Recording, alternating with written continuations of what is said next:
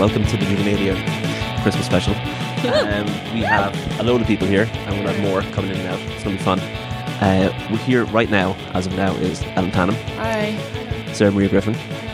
Jean Sutton. Hello. And Valerie Loftus. Hello. Hey, everybody. Happy Christmas. So, we're going to talk about loads of Christmas stuff, just basically everything and anything, but Jean's going to start us off. Yes, What are you going to talk about? I'm going to talk about problematic Christmas movie heroines, but I'm not going to cover like Christmas movies that necessarily have Christmas trees in them, just the ones I love watching at Christmas. Yeah. So one of my favourites is Little Women. I don't know if I've read the book. I think I tell people I do. did halfway and I Yeah, stopped. I think feel like we can get away with it, guys. I feel like wink. I'm not sure anyone has ever read it. No. But I love the movie. It's got snow in it. It's got sisters. I have sisters. I've never had one who's thrown my manuscript in a fire, but I have had fights with my sisters. I think when I was younger, I used to identify with Jo March because, you know, you always want to identify with the bookish one, you know, the Yeah. Elizabeth Bennets. But, like, to be honest, would not want to be them No. because they're a bit sour. Yeah. Yeah. I think Kirsten Dunst had a better time in that film. And Samantha Mattis, who she grew up into, Yeah. made all the right decisions. Yeah. Made friends with rich people, went on holidays to Paris, hooked up with Laurie, who was always going to get money. But yeah, Laurie and Joe and that whole Professor Baird, wasn't that his name? Gabriel Byrne, we'll just call him Gabriel. So yeah, I love the coziness of Little Women. I love that it's set during the American Civil War. I wish we'd more movies about that because, you know, it was people fighting against slavery in a very simplified version of it, which I think is pretty cool. I'd love to see more of that kind of spirit in the world.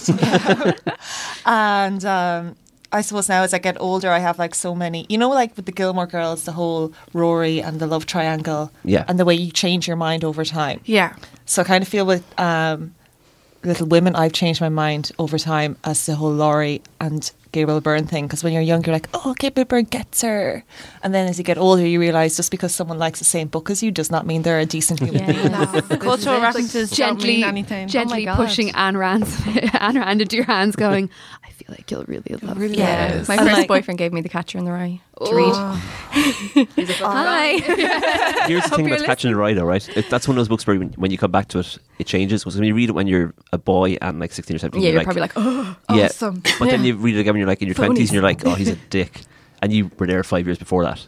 I Yeah. never liked it. I read it when I never was liked 12 it. and I was like, you seem like annoying. But Yeah, then you come Holden back to it. seemed annoying. You come back to it again when you're in like your 30s and you're like, Yeah. oh, that poor kid. He's so fucked up, you know? Maybe I He's should just read really it. damaged. But yeah. I think I'm not the target audience No. in yeah. the least. Yeah, you need to get That's in there. okay. I'll get over early. it. Yeah. And yeah, so Jo, I just feel like she's that girl who's 17 and meets a guy at the first bar she gets into with someone's ID and he mentions a movie she likes, which has happened to us all. Oh my God, I love Tim Burton. Yeah. And also Gabriel Byrne's kind of mean to her. Like, you know, he does like slag her Weird like dynamic. life's work. Yeah. And then like the sequels, Jo ends up like, she doesn't end up following her passion. Like she ends up setting up a little boy scout. What- Maybe that is her What are the passion. sequels called? Like Medium Women? Good Men or something. Oh. Yeah. Yeah, and it's about like the Good sons she Wives has as with well, him. isn't Good one? Wives Yeah. and something Men. Like, I don't know, I haven't read them, but I've read the Wikipedias. I think I had like small little children's versions of them. So like, I think Jo like would have been better off just hooking up with Laurie and locking that down. You know, 1800s style. It was the Petticoats 1800s, everywhere. wasn't it? Just I've miles never of read it. petticoats. 1900s. Yeah, I get confused with years. 1800s. I always get it wrong. I'm Yeah, like, so is if it it's backwards? 20th century, 19th century style. We'll just do it that way. Yeah. And another movie set around the same time, actually, that I always watch at Christmas is Gone with the Wind. And Gone with the Wind is like not only has it got this whole like film history around it, but it's also just such a gas, like un-PC film. And I suppose I can enjoy it because like I'm a white girl in Tipperary, the daughter of a farmer. So I'm like, oh, this is gas. Tara, you know, you get that house back. But like she's actually vicious in it. And like this whole like fiery Scarlett O'Hara, she's a bitch. Like she like fucks over her sisters. I know that's kind of like the anti-heroine style of it, but like she really is awful. And then like awful things happen to her as well, like losing her daughter, and like Rhett comes home and like basically rapes her, and it's like, oh, he's such a domineering man, and you're like, oh, this is just really bad. But, Yeah. I kind of love watching that for over Christmas because it's such a mindfuck. Did I get us the R rating now? Oh, we have it for life. Oh, right, yeah, it's okay. fine. Yeah. And it's a day-long film as well, so you can really settle into it. Yeah. Because it's like, how many hours? Like, I feel 6, but I think it's like 4. Four. It's like 3 VHS Who would tapes. get away with Yeah. that now? Would you? Oh, What your James man Cameron does does. Interstellar. Yeah. Yeah. Christopher Nolan. Like, Interstellar was Rings. very long. Etc. Oh, but also, I have something there to say about Gone with the Wind. I forget. More slavery. Slavery. No, I'll come back to it maybe later. It was there in my mind. And another movie. Oh, it's about the guy in it, Ashley, who she's in love with the whole time. You know, like, and how people felt like that Leslie Howard in the movie didn't come off as like a guy you'd want to waste all your time with on when you've got like Clark Gable, who like apparently had terrible bad breath. He didn't wash his teeth, and then this whole thing came out about him raping one of his co-stars years ago. It's like it's on BuzzFeed. Anne Helen Peterson wrote about it. It's Loretta Young, I think. She was from Northern Europe anyway, and she's like an actress, but she was in a movie called The Farmer's Daughter with Joseph Cotton. But yeah, she had his child, and it was like this big Hollywood open secret that she adopted her daughter, but it was actually her daughter, and it was his daughter as well. The daughter looks very like him, but yeah, he like date raped her. That came out like this year. Anne Helen Peterson interviewed everyone in Loretta's life, and they were like, yeah, he got her drunk. So this whole like Clark Gable as this like domineering man, it's just like this, it's such a kind of, it captures Hollywood at the time. Yeah. And Leslie Howard like died very soon after making it. He was a huge part of the war effort. So he was Yes. this English actor, and like, oh, he's such a ride. Like, he plays Professor Higgins in the film adaptation of Pygmalion, and he's so beautiful. Hang on, it was My Fair Lady. No, Or in Pygmalion, the play. And like, he's just amazing in it. Like, you'd be like, yeah, teach me how to speak proper. Elocution lessons, Yeah. like in quotation marks. Yeah, I'll adjust my posture. Like, I love him. And yeah, so yeah, I just love it. I love old Hollywood movies. And I'm trying to find more time to watch them because, I don't know, I'm kind of getting sick of everything at the moment. It's nice to black and white. Plus, they're always such interesting social things. Because the last time you were on, you were already sick of Hollywood and you're watching Bollywood films. So have you gone to all the Bollywood films now as well? I took a few of my friend and my sister to a Bollywood movie earlier this year. I forget the name of it, with Siddharth Malhotra, the guy I really fancy. Yeah. And I like My boyfriend. I like all his Instagram posts. But yeah, I forgot to tell them the movies are like generally 3.5 hours long, and we went to like a 9 o'clock showing in Cineworld, and there was an interval, and I just had to apologise. The movie was grand. It was like a really long version of that movie with Donald Gleeson, About Time. Oh, yeah. It's kind of like a spin on that, and it went on for ages. But I enjoyed it. I don't know if they did. I apologised. For broadening their minds. Yeah, you know, there was a really good songs in it, and like one of the song sequences is like sponsored by like Visit Thailand because they go there on their honeymoon. So it's like just, it's really good. Product placement.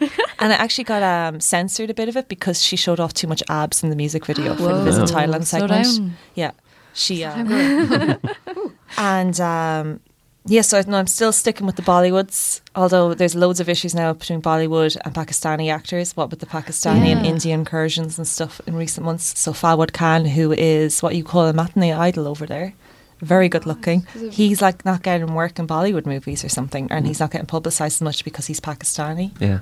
And so that's like, yeah, I'm still into all that. Still being cultural Ellen. And then another Christmas movie that I don't actually like, but I think it's really important, is Titanic. Yeah. I only saw it for the first time recently. Oh my god. I've only seen the last hour of it ever. Yeah. I just What never What did you think of it? I really liked it, but like in a kind of, not in a kind of like I'll watch it again kind of way, but in a kind of, that was a nice way to spend an afternoon in Like, the you're house. glad you did it. Yeah. Great way to spend an afternoon. Yeah, I really liked it, but I knew if I like talked about it, everyone would be like, "What?" But I think I have this theory that if you don't have older siblings, you miss I only out saw Back to things. the Future last year. Yeah. Like, I have So- giant gaping cinematic Yeah, same. I gaps. hadn't seen. There's so many things I haven't seen, and like Friends, I hadn't seen Friends until I went to college, and you know that kind of thing. Because I just didn't have older people in the house watching To these things. influence you. Yeah, exactly. Like not seeing, that's the same as me because I'm the oldest as well. Yeah. So you'd be like, people would be like, oh, you've never seen, like, I didn't see a lot of Disney films because they're like, even like Beauty and the Beast, because that was out like before I was born, the year before, and like Little Mermaid. So then I remember when I was like 16, my friends were like, you have to see these. They all had older brothers and sisters. So. Yeah, It's it's weird how it's it carries. different. Yeah. Yeah, it is weird, but it's great because I get to catch all up in it now. So But I mean, I saw The Breakfast Club for the first time recently, and I Oh was my like, god, you needed that. was this written with a crayon? I was just like, excuse me, where this is meant to be affecting me massively and changing my personality. Like, this is meant to be, and I was like, oh wait, I'm 19. yeah, Shit, I'm done. If I had seen it when I was a bit younger, it might have worked. But the reason I'm like big into Titanic lately, I went up to the Titanic experience thing up in Belfast. oh Yeah. yeah, Yeah. it's good, isn't it? Fucking insane. It's meant to be deadly. I really Yeah, it's want It is, great, it's but you're cool, also yeah. like it is a monument to a Yeah. People dying. Yeah. Morbid, like. But They do kind of tastefully gloss over the actual The death bit. part, Yeah. but which they don't do in Titanic film. I was like, No. no, oh they wow, really relish it. yeah, About 90 minutes, isn't it? Like of the thing. of just people falling off the Yeah. boat. Yeah. They have like- their Oh little my jig God. and then And like bam. turning over frozen bodies. I'm like, ugh. Like I wasn't ready. I really like though the way they covered the aftermath and all the inquiries and stuff Yeah. and the cases. And I would actually love to see a mini series about that because I'm Yeah. really into like, you know, kind of like they can save money on the CGI as well. They don't have to show the iceberg. So hire me, Channel 4. Channel 4. but- sound. In Halifax, in Canada, they have that's where a lot of the victims were buried. Yeah. So that's like a tourist stop. That's kind of ghoulish.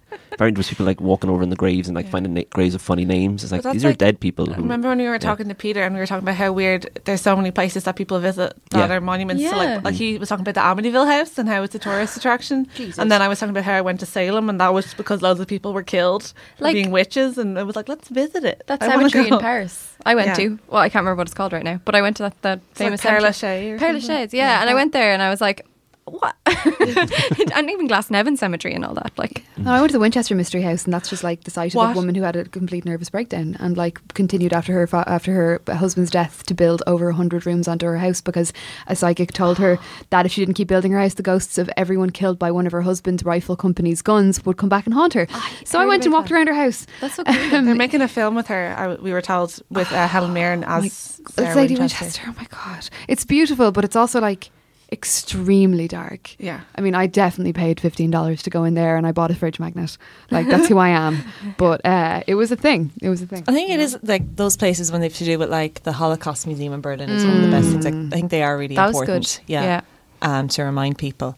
And like we'll probably see something hopefully in the next few years about the Magdalene Laundry women and Yeah. like the victims of all that. That'd be good to honour them. But back to lighter, Matt. Yeah, why Sorry. do you like Titanic at Christmas? Well, Yeah. I was thinking about Titanic last night because I was thinking about Adam Driver because I'm a woman. Because I'm always thinking about it. Because I am a red-blooded living human being. And I was a bit too young for Titanic, Yeah. but my older sister was the right age. And I remember she bought all the Leonardo DiCaprio poster books, mad into him on the wall. God. And I was kind of like, Amazing. you know, playing with my Lego and dolls and stuff. And I was like, oh, who's that guy? Yeah, I was like that too because I was obviously like I was like 6 or something. Yeah. But I was like, I know I'm supposed to feel something about this Yeah. man. What is it? Like, I was this? like, What's this? I did retrospectively when I watched The Beach years later. I was like, no, he's a good-looking guy. yeah, Love Romeo the and beach. Juliet. Like, oh my god. Oh, with the Hawaiian shirt and the Yeah, blood. Yeah. fuck. Sussed. And I was just thinking about like, that was the, oh my God, opposite sex or like, you Yeah. know, sexual attraction. Everything's exist. awakening moment for women, like Leonardo DiCaprio in Titanic. And then I was thinking, oh my God, there's so many teenage girls that, well, I don't know if I was a teenage girl, this would be me, that when Kylo Ren takes off his helmet after the torture scene in Star Wars The Force Awakens, that you'd be like, holy fuck. And I was like, trying to think of who was my one. Yeah. And I was like going through, I like Googled naughties teen crushes.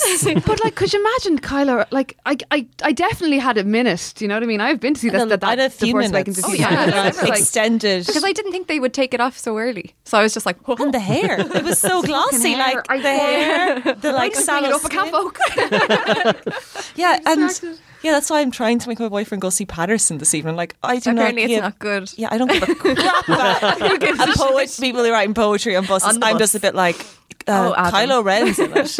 And I was trying to think of like who ours were, my one was, and I was like going through the naughty teen crushes, and like the only one I could think of was Heath Ledger in 10 Things I Hate About You. Oh, yeah. And then we're like when Ned Kelly came out, and like if you fancied Heath Ledger or Orlando Bloom, like you tried to get it from Extravision, and it was a terrible film. It was so bad. It's not a good film. I can't think of my one. Yeah. Legolas, my sister is obsessed. She didn't like Orlando Bloom, but Legolas, she had like such a thing. I kind of felt like I had to fancy Legolas. Like that. We're Oh, obligated he was the to. one That was there, yeah. But like we obviously all like They all have Strider. Aragorn. Strider. Every single Yeah. member of the Fellowship has their merits. Fight me. Every single one. Let's go. I saw that Pippin film and Mary? like 13 times. Mary and Pippin. At once, absolutely. Oh my Yes. god. Like a sandwich. I did it don't know, again. I keep doing this on this fucking podcast. Like, is Sarah Griffin a Gimli. furry? What the fuck is wrong with Sarah? Yeah. Absolutely, yeah. Yeah, no. Lord of the Rings is another great Christmas movie. yeah. Extended. I have it's so long, many really. friends who have like a Yeah. tradition of sitting down with What the do you three love? of them. That's gorgeous. Yeah, so like they'll sit down and just like each in their own house, but like sit down and put on the three of them and just like go through them over the like say Christmas Eve, Christmas Day, Stephen's Day. Because you Just have get the into it, time like- to properly vegetate more so than any other time. of I've year. seen them like twice. I think They're all of them. grand, Like like- it's just it's a lot of effort. We went to see Aragorn Fellowship. is very good. Oh, he's very yeah, good. Very he's good. Me and Oh, my very best friend good. went to see Fellowship like 13 times in the cinema. Wow. Yeah. It is lovely. We went like twice a week. Fellowship That is was my like it was favourite. just You know, Fellowship is the lovely one. several of it. years Yeah. of really, really long films that like the first time I experienced like breaks in the cinema, I was like, Yeah. wow. Well, if you go to Bollywood movies, you get them all the time. So they just Yeah. don't do that anymore.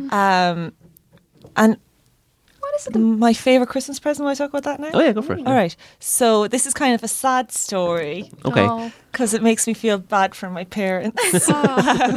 So I remember when I was younger, I saw an ad for this thing called the Big Red Fun Bus, and I was like, I want it, want it, want it. sounds And my amazing. parents Yeah. like tracked it down, they got it, and then I got it Christmas Day, and I like played with it for like 2 hours, and then fucked it aside. And they gone to like so much effort to get it for me. And to this day, like my mom What age guilts were me you? about it. Like I was about 6, I think, or 5 yeah. or something. I was pretty young. I had But like, that. I had that bus. yeah, I remember Was really it fun? wanting it. Like, was it a big red fun bus?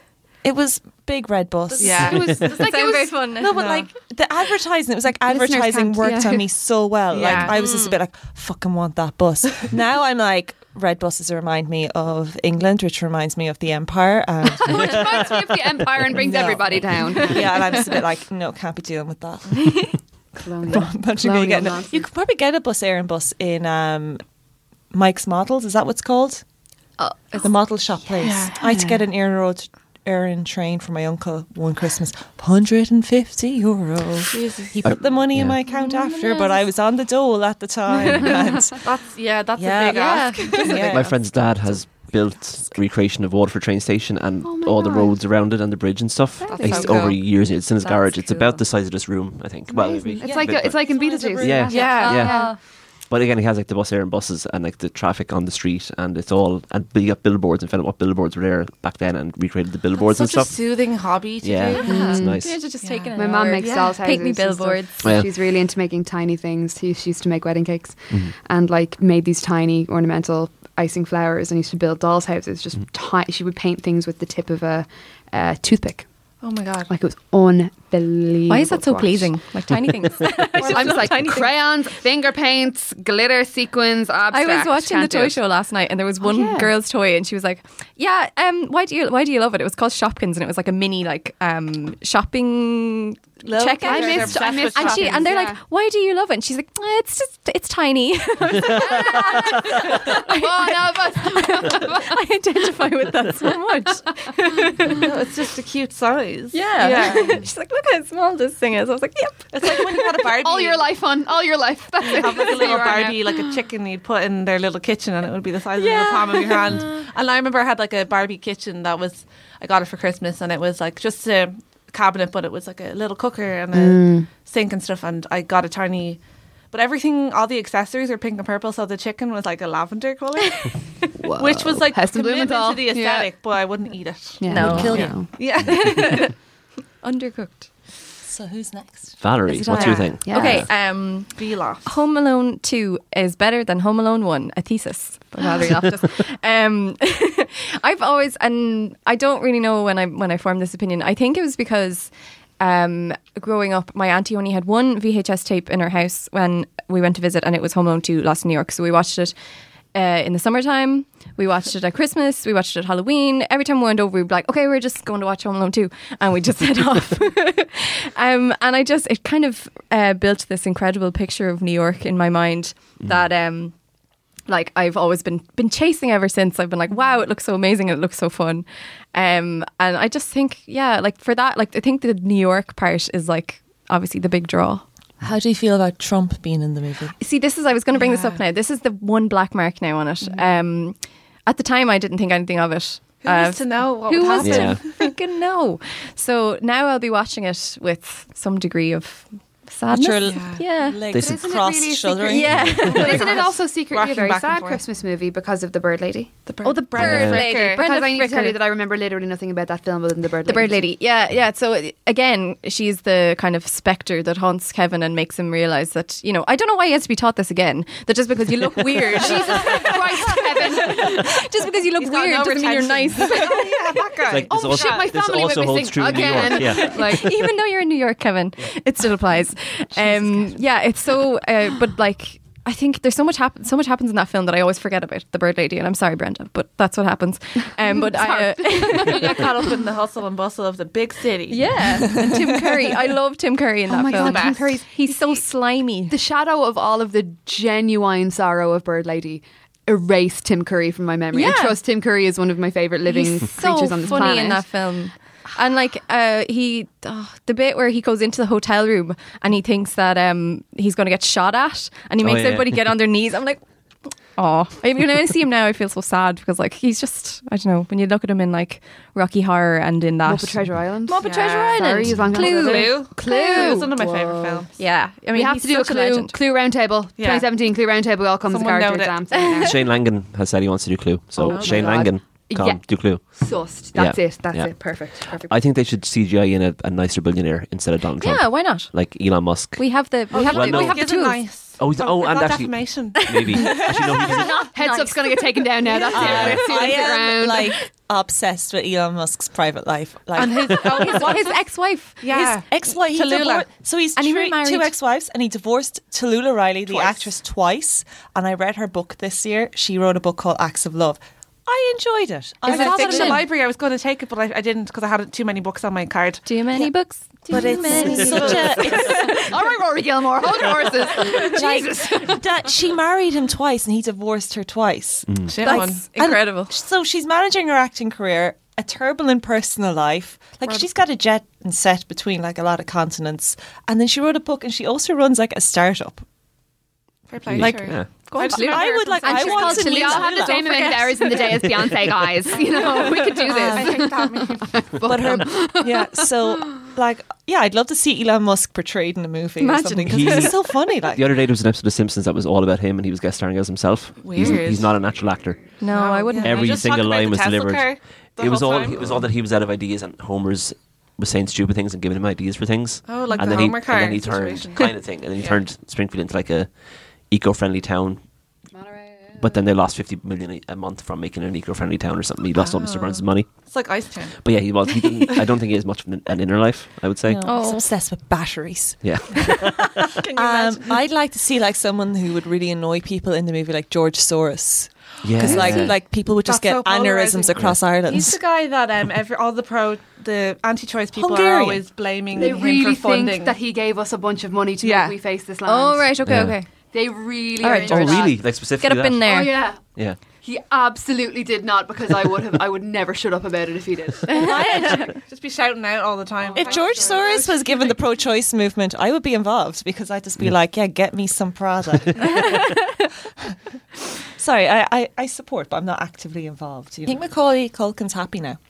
He seems to I be. think He He's, seems to be happy. he's He's doing got that weird little band, bits and pieces of stuff. Pizza Underground. Yeah. Underground. Where he covers and he was in Velvet that Underground video. stuff. Did you see the video of him where he was Yes. like pretending to be Older him? Kevin. It was Yeah. weird. His brother plays But it the was good. funniest character in Scott Pilgrim. Oh, I love Yeah. his brother. His brother's really brothers His are brother's good both. looking. Yeah, he is good actor. Yeah. I agree. Yeah, Rory Culkin. Rory, and then Yeah. there's another one. There's a Third, third. the one Culkin. who plays Wallace is not. It's not Kieran, Rory. Kieran. Kieran. Yeah. It's Kieran Culkin, I think. Yeah, Third Culkin. third Culkin. Remember Igby Goes Down? Yeah. Yeah. With Rory. Wasn't Rory in that one? Oh, I could never tell you who was Remember Rory and who was Macaulay Kieran. I think it was, in, yeah. Saved. That's a great film. Saved is a really That good is one movie. of my favorite Yeah. teen films. I'm really looking forward to Mandy Moore's Christmas on Instagram. She's in Saved, isn't she? Yeah, Yeah. she's she's full a of Christ love. Yeah, she's like really sound. She does like therapy selfies before she goes in. God bless. And she's like making a TV show with Milo Ventimiglia, also known Oh, as what's that Jess. called? This Is Us. That looks kind of corny, but the he's two really of them. buff Is that in kids? it. Is Yeah, that his kids? arms are He's like. swole. Is this Yeah, is also did YA? not get those arms publishing Jess small and Mariano. depressed things. Reading books, like Yeah. lifting heavy books and putting them down again. My first introduction to him was through Heroes as Peter Petrelli, where he's this weird, Oh, greasy I remember loser. So that, I yeah. don't get the Jess thing at all. Oh, I did. 'Cause Oh. As I'm watching haven't more and more seen Gilmore Girls, I'm Girls. kind of getting into it. Which one is but Jess now? Jess is the dark. Jess is the dark-haired one who would like lean on who the gives her the car. fountain head. He always has a book in Oh, his there's back always one pocket. who leans on a car. Oh Yeah. no, he gave her Hell by Allen Ginsberg. Yeah. Oh, break his Yeah. hands. Everyone is. We've already talked about that. They're all bad Luke or people. go home. Luke or go home. Taylor Lucy. Paris, get with Paris. Paris. Did you Stop, have you watched Paris. the new one? Yeah. Paris is great. Isn't it? Yeah. She's Paris and Emily. I would watch everyone else. Yeah, Paris and Emily. That's They're all all I the want fat to that I would trim. see. Yeah. Yeah, no, because I think if you work in media, any girl I know who works in media, I think the new Gilmore Girls like aged us a bit 50 years. because Rory was so incompetent and just such a Oh, I don't rude watch bad it, but I'm representation. reading, Yeah, it was- reading so much about it. Yeah. Everyone's really angry. I watched it up to a point, the first few seasons, and I was like, I can get Lorelai Thrillmore. Lol, this is funny. And I was saying earlier, I can't. Ah, God, Rory, stop her. I just I feel the opposite. I loathe her. Like I can't watch her talk. She's like so frustrating. Yeah. But I never got around to liking Paris either. So I didn't I like her, but you're going to love her in the revival because In the revival, she has or her even when she shit goes to together. college. Yeah, she gets her good shit together. college. Mm. But I also don't like the way Amy Sherman Palladino is like, people are being too harsh on Rory, and then Defenders of the Show are like saying, no, this is her arc, and I'm like, no, Amy Sherman Palladino did not talk to a journalist. No. Yeah, it seems like she just didn't look at anything. Like No. she just Yeah. like isn't Condé Nast like a travel company? Yeah. It's on a No, magazine. But they It's a own pub- they own like all Reddit the and stuff. They as own well. all the umbrellas. umbrellas. Yeah. Yeah. Okay. But it's not You- like she. You it's don't like, go to a meeting with Condé Nast with no ideas. Yeah. You go to a meeting with Condé Nast with your kidney hanging out of you, ready to. Would give you it like it? Yeah. I have one. I have You're another like- one actually. I can give you half of that one. The rest of I it can doesn't write a work. story about like selling my organ. I'll do it for you still right now. warm, Yeah, you offer them platelets. Yeah. or like eggs or something. But don't Yeah. you think that somebody like Rory Gilmore, Facebook, take my like, eggs. but maybe it is her arc. Maybe of course she's a bit shit, and in the real world and outside of Stars Hollow, she's just kind of like They were just. all She was talk, just no told walk. she was really good all the time without much evidence. There is that one Breakthrough. episode where she comes back for a weekend and they've assumed she's going to be like the ice cream queen that week because everybody in Stars Hollow loves her so much. Yeah, It's yeah. That's like, oh, funny. that's what she grew up in. But I don't think they Yeah. have it like they Yeah. don't think they push that message strong enough. No, there's that one episode, but yeah, Yeah. I'm only on season 4 though, so I don't know. But Yeah. No. yeah. But Home Alone 2 Oh, excuse me. yeah. Sorry. gives concrete We're terrible. reasons Okay, We're for his back heresy. to it. I Yeah. actually wrote an article about this last year. I'm trying to remember my points. The toy shop. The toy shop is the toy shop of dreams. If you remember, it's called Duncan's Toy Chest, and you just go in and all the toys are out, and you can like play with them as you're walking around. And I just thought like, this place has to be real, and I must get to it. I always assumed it was actually. Yeah, that's true. Yeah, Yeah. it was. I don't think it was real, but it was based on FAO Schwartz in New York. I think and- Schwartz is grand. Like Yeah, it's it's fine. not that I went exciting. there and I was Yeah. like, where are the toys? I want to play with Where's them. the magic? I'm Where's the 23 years old. Feeling. Yeah, but I loved the toy shop, and basically everything that I liked about it was like based on like getting things, Yeah. and, which is kind of bad. Like him the being in a the fancy talk boy, hotel on his own, like Yeah. that Yeah. was cool. Yeah. and the talk that's boy. I had a talk Yeah, boy. I I had a talk girl, the pink one. I was I'm obsessed jealous. with that thing. I want one of those. They're I deadly. record- The colour, they're deadly looking. They look like the Lewis. Yeah. Yeah. I exactly what record mean. songs off the radio on my talk. Yes, girl. I Yeah. recorded. I recorded fake radio shows Yeah, with we my did. friends and news And look at bulletins. us now. How far we've come. So it'd be just me going, and the weather today is rainy. They still have the tapes. I remember listening to them a while ago and I was like, oh, God bless. Do you remember when you were like 12 or 13 and you were going to career guidance and you thought like weather woman or weatherman was like a legit career? Yeah. There's like 2 of them. Just Are you like doing the weather. pathology? There's only Yeah. one state pathologist. There's like an assistant one, yeah. Dr. Mary Cassidy. My BFF. Dr. just seems Mary Cassidy glamorous. was seen leaving the scene. I'm She's sure always she seen. was. She's Her always coats seen. are always really nice when I see her. If you in were a pictures. state pathologist and you don't have nice coats, then what the? What are you doing at your time? Like, Look at your life. sorry. You know? I'm picturing like a Gillian Anderson, like what's her name? Yes. Fall. Stella Gibson type Yeah. character Oh. swanning around in silk shirts and stuff like Just that, being lifting like, up he's dead. Corpses' hands. Yeah. Goals, like that's it. Goals. Yeah, I suppose Home Alone is kind of all about that weird freedom of like just being able Just to having like, what you want. take yeah. whatever you want. It's like how Richie Rich is another Macaulay. I love film, that which film. is the same thing. Where I it's love like, it. He has a McDonald's in his house. Yes, and a roller coaster. Yeah. I was obsessed with that film too. It's just about the things, isn't it? Like the stuff. It's the stuff. materialism. And when Oh, you're a yeah. kid, you love stuff. toys, fancy hotels, eating all the shit you want. Really Yeah. nice markers that aren't wasted at all. Yeah, You don't want to watch Fly Away Home. No. You're like, or all dogs Fuck go the to dogs. heaven. Don't You want to No. see a kid have stuff, and you want the stuff, and Capitalistic that's goals. Christmas. So, Jean has left, but we are now joined by Dara McCausland, Kerry Bevan, and Shauna Scott. And Valerie, Hello. tell us about your favourite Christmas Yes. present. Oh, okay. So before we got into a heated discussion about if it was Baby Born or Baby Bjorn, it's Baby Born. Yeah, my favourite Christmas present was Baby Born. I must have been around 5 or 6, and it was, the hot toy of the time. You had to have Baby Born. And I got it, and I really loved it, and I played with it all the time. And now I'm thinking, like, it didn't really do anything. It pissed. You ate it, and you sorry. I ate my baby. No, you fed it with this, like, you got this packet of like powdery stuff that you mixed up into its food with Like water. astronaut food. Yeah, it was Yeah. so strange. I don't know what was the point of just like giving us a packet of powder. Anyway, got the packet of powder, you mixed it up to water, you gave it to the baby, and it kind of just went into the mouth and then all the way down and out, like in about like a minute. It just like slid down some tube in the baby and came out the other end. It's like a shoot. And that was ideal. Like when you're 5 years old and you want all the fun of a real life baby without the baby. So did you play with that a lot? I What? never understood dolls. Yeah, really, I don't. or I action think figures. I did. Like, Yeah. I mean, I certainly was, and I don't think I was ever really into playing house or whatever. But I think it was just another character for my like Barbie doll games. So it was just kind of like Giant hanging baby. around. Yeah. So there's Giant Baby and Bald Ken. And I had a Ken doll that like you could shave. Oh my God, Did Yeah. you have Yeah. it? I absolutely did. So eventually he stopped being able to be shaved, and he was just awful. He was just like, his beard like would grow back all, because it was kind of like a water activated thing. Yeah. So his beard was like, 17-year-old trying Yeah. to Don't run Yeah. underwater too hot, or that beard is there forever. Oh, Yeah. No yeah. amount of small fake sponge shaving razor is going to. and I wasn't now where I'm like, oh, beards are fine. Like at the time I was like, beards! What the hell? So I was disgusted with him, and I never used him after that. He was Banished. the ugly man who I brought out to be a baddie sometime. Look at him. Oh. back in the shoe drawer. Get away. Get in there with Giant Baby, yeah. We never had a Ken. We had an action man that my mom found on the beach. She called him Carlos. And we found him in Wexford, and he was completely out of proportion for all the Barbies to go out with. He was like way bigger than them, but we were like, it's fine. Imagination. Yeah. It's like those love pictures that. of like It's like Shaq with his Castaway. girlfriend. He was just very Yeah, chunky. just huge, He yeah. had a big backstory because he was like, like a castaway. But it was like, where's this new guy in town?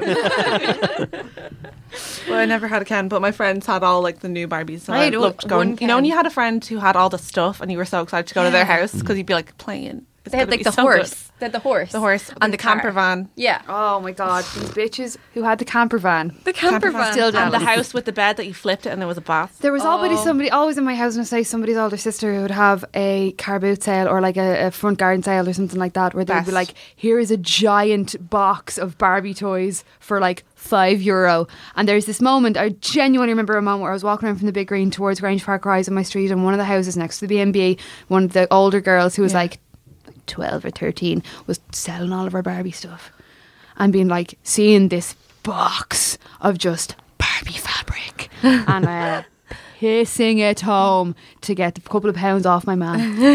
And by the time I got back, There was like a shoe. the other vultures of teenager of like, God, oh my God, like 6 or 7 year old girls had hopped it, man. That stuff was high stakes. Do you remember Bratz? Like, I was a bit too old for Yeah, I them. was too old for them. My sister had them, and My sister did too. There was, and my parents now tell this story because she wanted a fashion catwalk thing that you put the brat on, and the brat went down the catwalk, like, because they didn't have like feet, Feet, yeah. so you're able to stick them into the little the pre-made feet on the catwalk, and she would just like lurch down the catwalk and then turn around at the end. So my sister wanted this, and she would have nothing else, and my parents searched high and low, and they ended up getting it shipped from somewhere. I don't know where. Somebody who lived abroad anyway got it, shipped it over, and Emma was so dissatisfied with the way she lurched down because it wasn't a smooth, it wasn't a smooth go down. It wasn't a sachet. No, it was very much a weekend at Bernie's with yeah, the it was like and she just was so unhappy with that she never played with it. And my parents are now like, we did that for you, and that is how you repaid us. So that's like the opposite to my Baby Born story. I love my Baby Born, and that's the end. Thanks, Valerie. Everybody say goodbye, Valerie. Thank you guys. Bye. Hey. That was Valerie. Next up, Darren Cousin's going to talk to us about Gremlins. Hi, Alan. Hi, everybody. Hey. Yeah. Welcome back. Thanks. Gremlins. Actually, I was in the cinema in Smithfield yesterday, that Lighthouse Cinema, and they're doing one of those Christmas film festivals, and you know the way now it's kind of cool to have an unconventional choice of a Christmas film. So I think the kind of cliched one now is Die Hard, but they also had Batman Returns. But I thought they missed a trick with that they didn't have Gremlins. Maybe next year they'll have Gremlins because and it is kind of weirdly Christmassy. I suppose if enough time passes, anything like becomes there's Christmas films and films that just happen to be set at Christmas. Yeah, I'm not sure which one of those Gremlins actually is. Like Die Hard is just a film that happens to be set at Christmas. Yeah, that doesn't have to be. No, but it has a really eerie Christmas song scene halfway through, with the record skipping. And this I think it is a Christmas film because the whole point is that it's a Christmas gift, isn't it? Yeah, so I feel like it would be a proper Christmas film. Yeah, And there's for life. and the Santa story. Yeah. Yeah, and story. it could be like a really weird metaphor for the birth of our Lord Jesus, because Don't feed him after midnight. Mary ate after midnight and then she became pregnant with Jesus. And that's the What story. happened? But so Alan, when Alan said, "Do you want to talk about something about Christmas?" I wasn't really thinking about Gremlins. I was thinking specifically about a scene in Gremlins where a gremlin explodes in the microwave. I don't know how things do explode in microwaves at Christmas, I suppose. But a gremlin explodes, and I watched it again on YouTube. The whole scene around the gremlin exploding in the microwave shocked me, actually, now older, how crazily gory there was a lot of controversy at the time. They brought in the PG-13 rating because of Gremlins. Because of Gremlins, yeah. Because of the microwave scene specifically, yeah. But apparently there was a lot of... Was there no PG-13 rating It was before that? PG and R. And So they brought in a middle had one the after director that. got his way... Joel Dante, I think is the name of the director. Had he got his way, it would have been even worse. The central character, Billy, his mum, who battles against a bunch of gremlins in the kitchen, and you can actually watch a YouTube video of all the gremlin deaths compressed into about 5 minutes if you're into that kind of thing. But she kills about 3 of them in quick succession in the kitchen, but she defeats them and she's the victor. But there was supposed to be a different outcome that Steven Spielberg put his foot down because he was the executive producer, that she gets decapitated by a gremlin. And there was another scene that was cut by Spielberg where gremlins invade a McDonald's and start to eat the customers. He was just trying to keep it commercial. Yeah, I think so. It would actually make money. It's the dream of the gremlins that could have been. So could have been a lot gorier. But one scene that Spielberg really didn't want, but the director insisted on, he said it was the deal breaker, was the story. I don't know if you remember the guy Billy tells, or is it the girl tells Billy? Yeah. She tells Billy the story, which is based on an American, one of those urban legends about her father at Christmas dressed up as Santa. And well, they didn't know after Christmas Day. They thought he had gone missing because he didn't appear on Christmas morning. And then months later, this horrible smell came down the chimney. It turned out that he had dressed up as Santa to surprise them and got lodged in the chimney and I guess wasted away inside the chimney. So yeah, it's a really tough dark, going. dark film. Especially if it's PG, that kids... I saw Gremlins when I was like 9. My dad rented it. My dad, I said this before, he just let us watch whatever. And I remember we all got chipper and then we watched Gremlins. And I really liked it. But I also was crying because it was properly scary. It's genuinely tense as well. There's all those jumpy moments where they jump out of cupboards and out of blenders and things. It's that juxtaposition with the fact that Gizmo was absolutely adorable. Yeah. Like Gizmo is iconic in Like how the adorable original he is. Furby. Yeah. And he's very good natured, and he's his little mouth, and he's just very, and he sings, doesn't he? And Yeah, sings, he's yeah. just very Yeah. pure. Here we go. Yeah. Do you want me to get that one? I'll go get it. Gizmo's Deli was what I was going to say there, which is an interesting juxtaposition. Sarah Griffin's resistance again. Furby definitely modelled. It couldn't have been. It couldn't have been an accident, The right? ears and the weird like voice, like The eyes as well, the way they move. Yeah. You know. My sister's name is Shelby, and the sequel to Furby, they came out with a shellfish based version called a Shelby, and so I had to get that for her the next year. Short lived, I'm sure. It just seems like a weird. They're not like shellfish aren't cuddly or cute. Like It was like furry. There was like a shell. I mean, it was very. If you think about it now, very vaginal. Yeah. It's like a shell with fur. super yonic. Like Those type of toys have really they've become absolutely so advanced this year because I've colleagues at work who their kids are looking for something called a Hatchimal. Have you heard about it? No. I've heard of the name, but I don't know what is it. It's the toy that every year there's this toy. Yeah. And you can't get it, and you have to kind of beat up another parent or something, or do something really humiliating to get the toy. This is an egg. That I think the egg is made out of a sort of a paper, and there's a thing inside it that physically hatches out of the egg once. So it uses its beak to tap the inside of the egg about an hour after you open the toy, and it only hatches out once. And it's like a Furby. It's very like a Furby. Hi, Peter. Nice to see you again. What's going on? Peter Dunn has joined us. Hello. We need to get more. We're talking about Hatchimals. Yeah, they're definitely on the Gizmo Furby It's like continuum. in Jurassic Park where they see the baby raptor coming out of the shell. Yeah, it's that kind of appeal. It is, but if you actually see if you watch it on YouTube, it's the same thing because the way the Jurassic Park shell is kind of rubbery, you expect an egg to just. But these Hatchimal eggs, you see sort of dints appearing in them, and it looks really lifelike when it's hatching. When it actually comes out, it just looks like a toy. But when you're looking at this egg, you think, this is like an actual egg with some kind of an animal, in it. Yeah, but so cool. Hatchimals. What's your favourite present you've ever gotten for Christmas when you were like a little kid? What do you remember the most? My own favourite present. I can remember all the crap presents that I hated. That too. No, I'd say my favourite present was probably the Atari 7800 game system. It was a kind of a mixed blessing. I was very excited about it because it was a computer game system, but I discovered very quickly that there weren't many games available in Navan Shopping Centre for it. Like about 3. I had a box that came with the thing that had pictures of all these other games that were like unavailable to me because I had no way of getting them. So I used to dream about them, what they'd be like.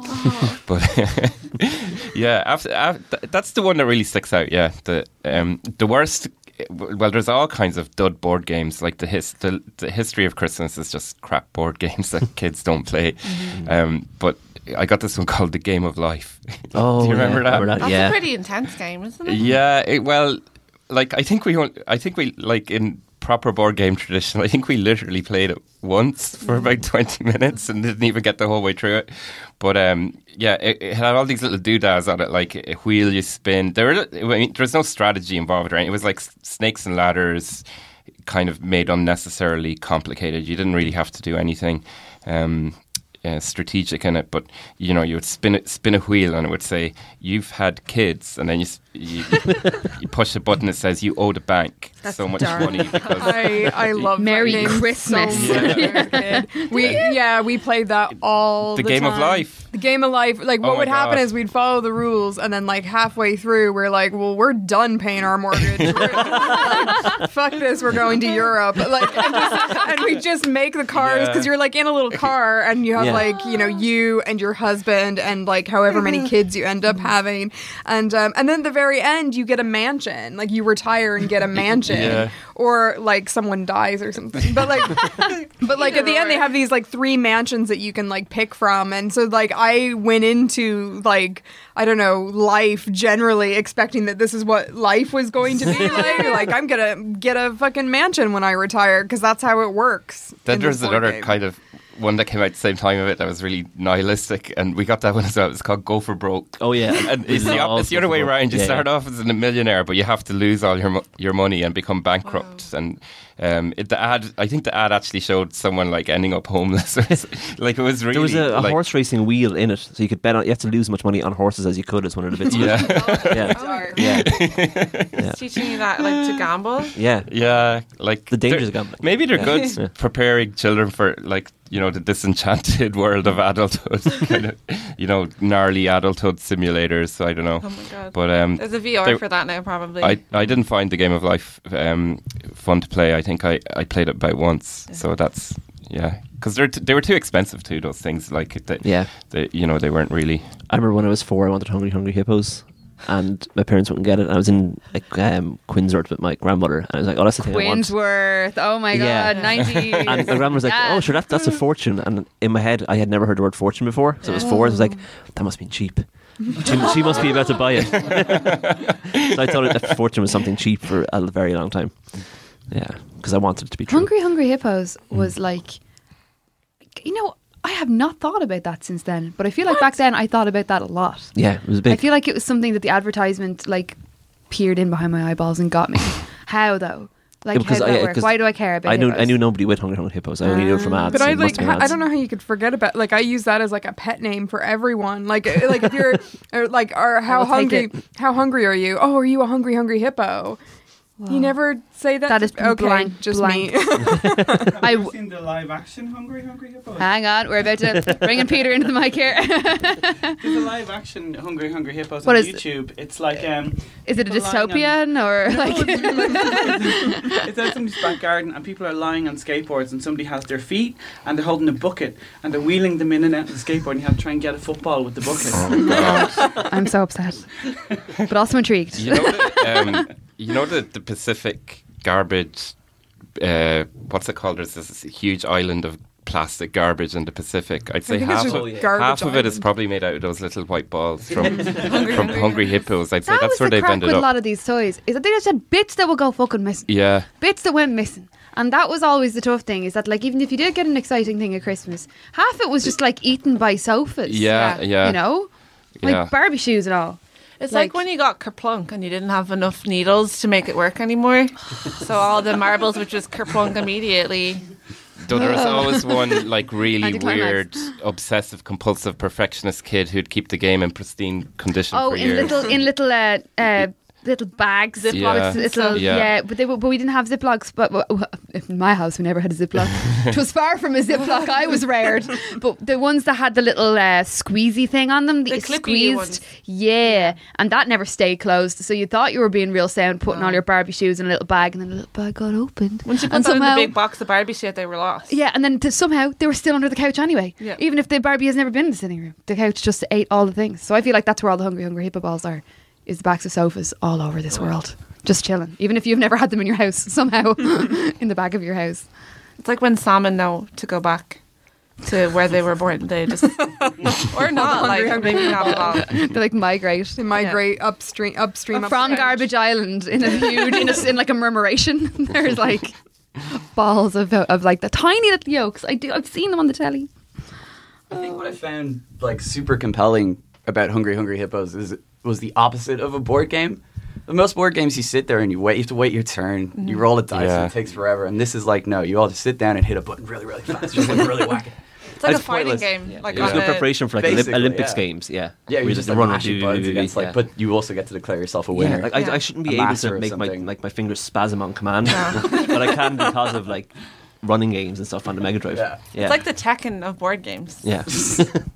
Well, if you play Tekken badly, some of us use tactics, Alan. Some of us are artists. Alan's a real gamer. I'm terrible.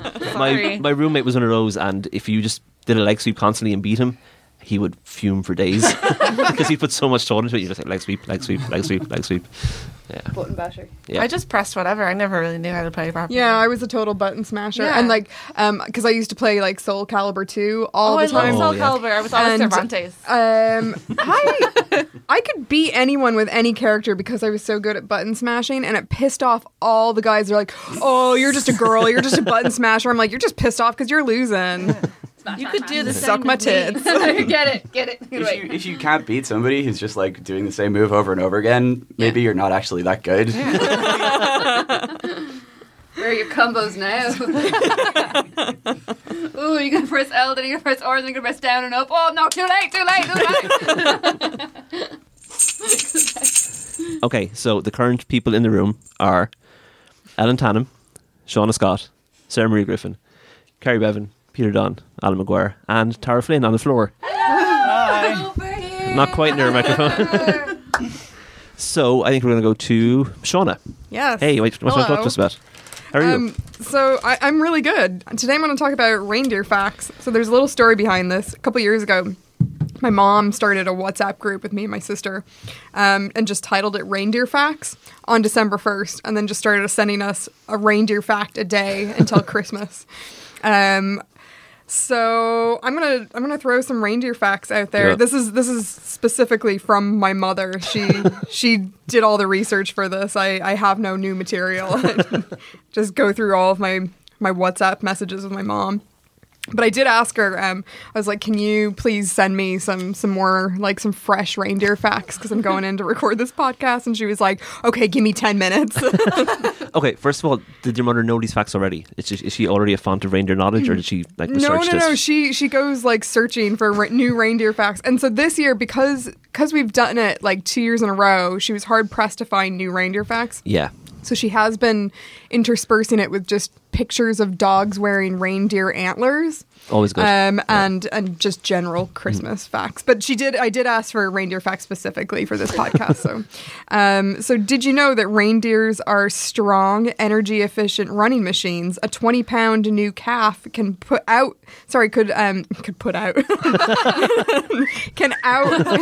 can outrun a man. Reindeer in general are more efficient than other land mammals. And when she sent that to me, I just started imagining reindeer being like really good at like accounts and general admin, just being very efficient. They'd be crap in the civil service. They're good multitaskers. Yeah. So let's see. Oh yeah, I love this one. Norwegian scientists have hypothesized that Rudolph's red nose is probably the result of a parasitic infection of his respiratory system. Merry Christmas! Actually, okay, so here's a question. Did any of you see Rudolph the Red-Nosed Reindeer, the stop-motion animation movie when you were kids? No, I didn't. Yeah? Never did. I have like cobwebby memories of it. In like that's like a real sensory memory for me. So to me that was Christmas. That was like the Christmas tradition when I was really, really little. So the premise is, Rudolph the Red-Nosed Reindeer, all the other reindeers wouldn't let him play in their reindeer games and stuff. And he ended up meeting up with this elf named Hermie. I think his name Hermie or Herpy or something like that. And he was really crap at being an elf. He didn't like to build toys, but he really wanted to be a dentist. Like really wanted to be a dentist to the point where he was like taking dolls and like doing like amateur dental surgery on the dolls. So him and Rudolph run away together in the middle of like the North Pole. I don't know where they thought they were going. The urban centre of the North Pole. Yeah. Like the metropolis part. Yeah. So it was literally like Santa's workshop, the caves where the reindeers lived, because the reindeers lived in caves. Oh, yeah. And then just the Arctic tundra and like nothing else. Anyway, they ended up meeting this gold mining prospector guy out in the middle of nowhere, and then the three of them went on an adventure and ended up in the land of misfit toys that was ruled by like this king lion thing.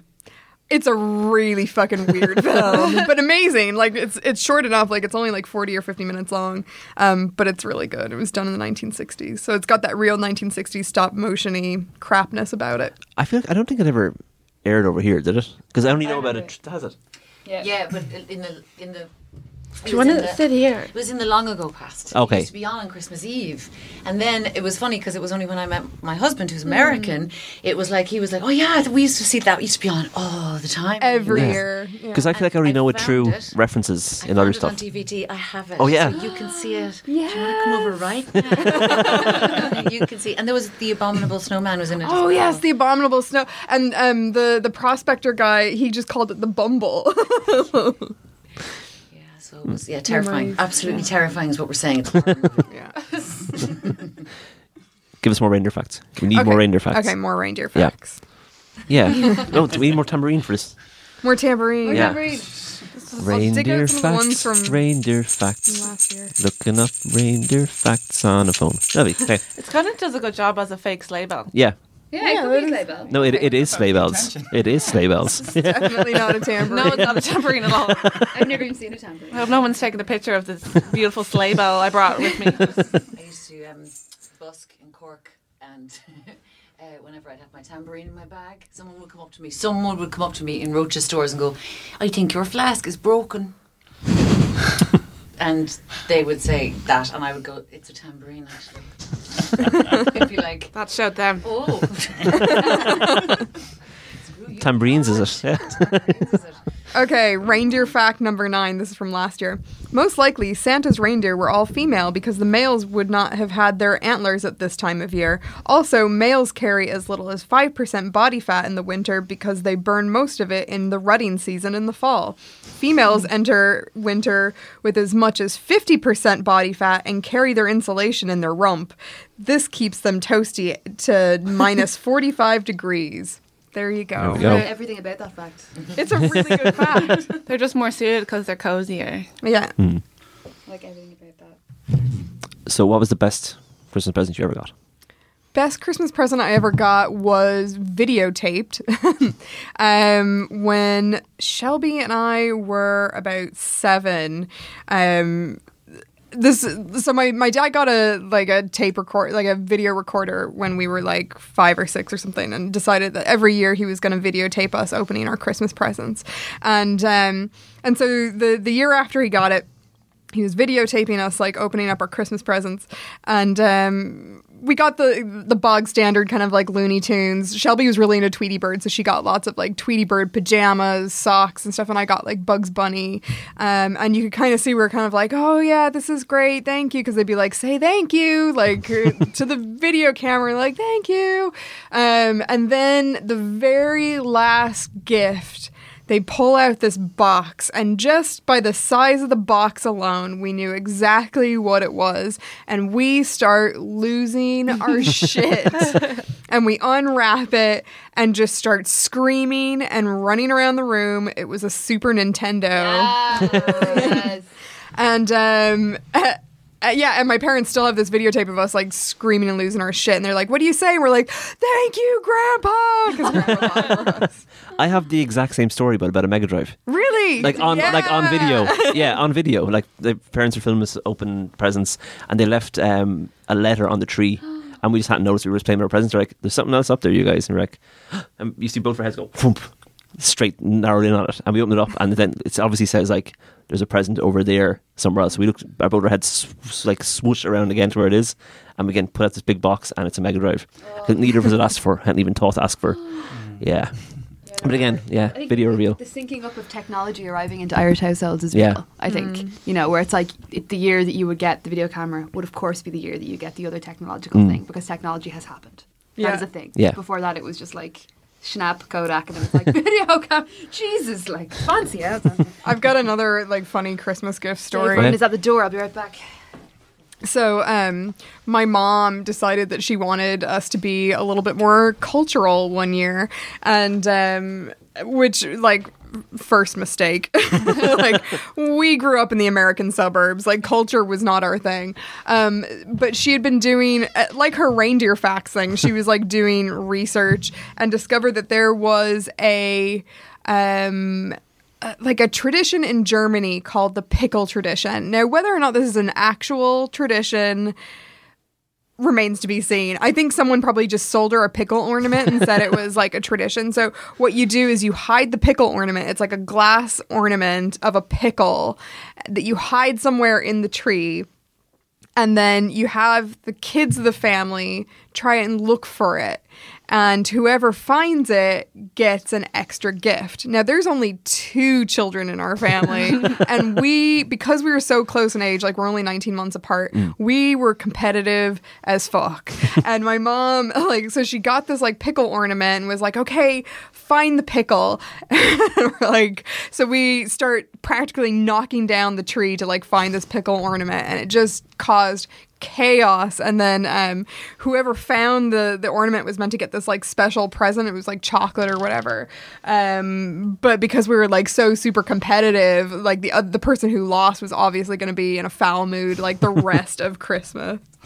And so my mom never did it ever again. She'd put the pickle ornament on the tree as like a reminder to never have us compete ever again. We have a new member of the table. Hello. Dave Rodden. Hello. Arrived. But first, Peter Dunn's going to tell us something. Hello. Peter, what are you going to tell us?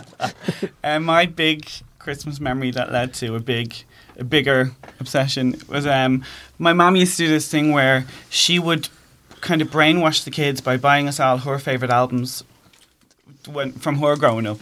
So, we got like Neil Young, After the Gold Rush, all this stuff. And then she got me the Carpenters' Greatest Hits on tape. And I was fabulous. And I was like, what's this? And I'm kind of a bit dark, so my mum now had to win me round. She said, that girl starved herself to death. And I went, really? For you. So I said, really, how? And she stopped eating and then she had a heart attack. And so I was like, put it on. So I was convinced it was going to be really, kind of heavy and moping. And then it was just beautiful. But I think the best Christmas song of all time is Merry Christmas, Darling by the Carpenters. And so even though I kind of love all this extreme stuff and, horror films and endurance sports and things like that, the Carpenters just... And it's Christmas, And then they have, the Carpenters special. So we watched that on pirate DVD last year that somebody burned for me. But every year we have to have Karen Carpenter in the house. Yeah. That's weird. It's like the gorgeous ghost of Karen Carpenter descends on the house like the fairy on top of the Christmas tree. Yeah. And the tree would Karen hold her. Carpenter, She was that light. but she's that's fair.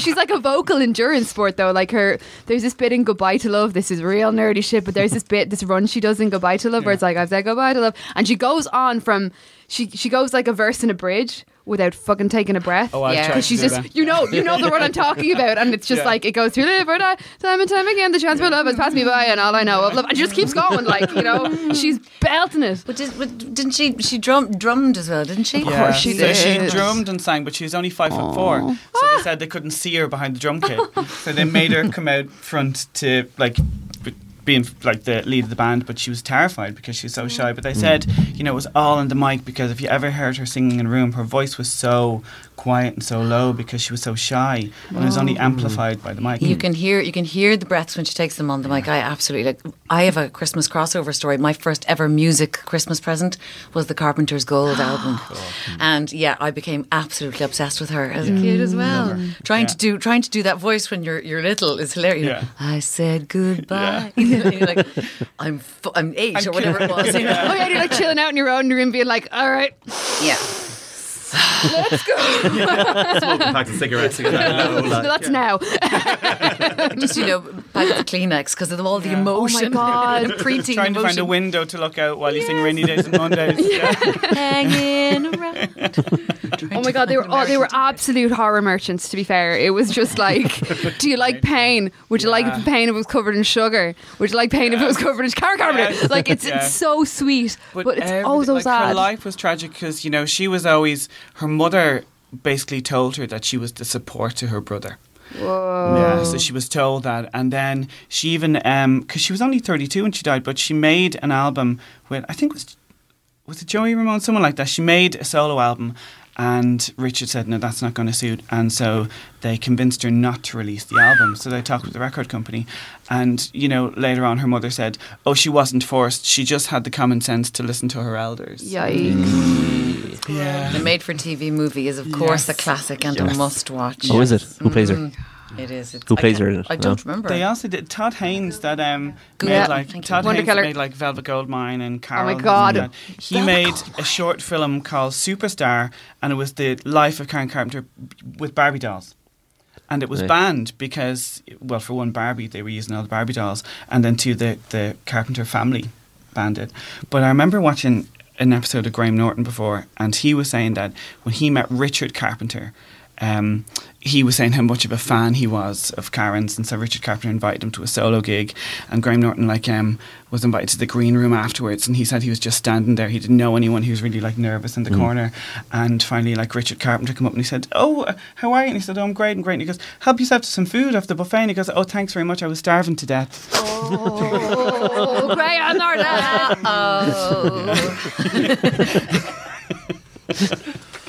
I'm one of those people who, like, if there's a thing not Lean in, to darling. say, I know I'm going to be but like, I'm not to that level. That's like so specifically not the thing to say. It's almost impressive. Almost.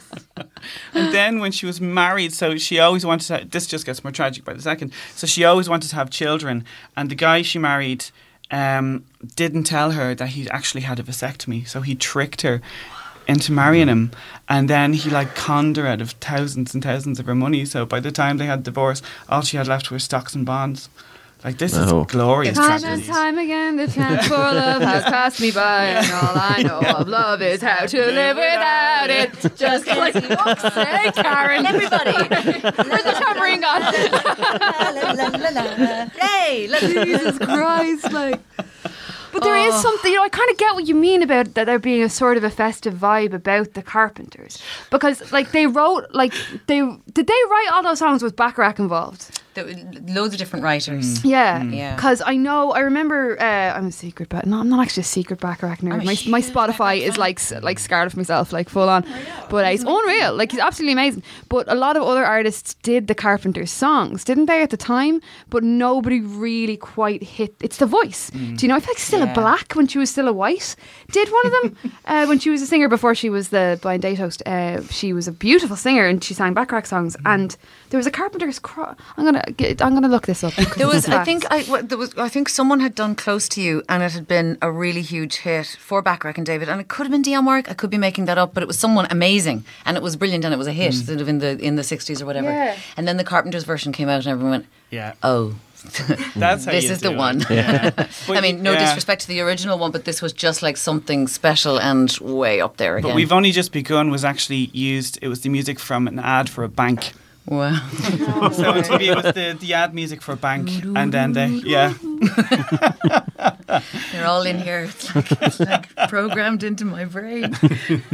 But then when I kind of became, a moody teenager and used to make myself mixtapes and stuff like that, I remember I was in like a Christmas show, and so the techie would like let us all play our tapes over the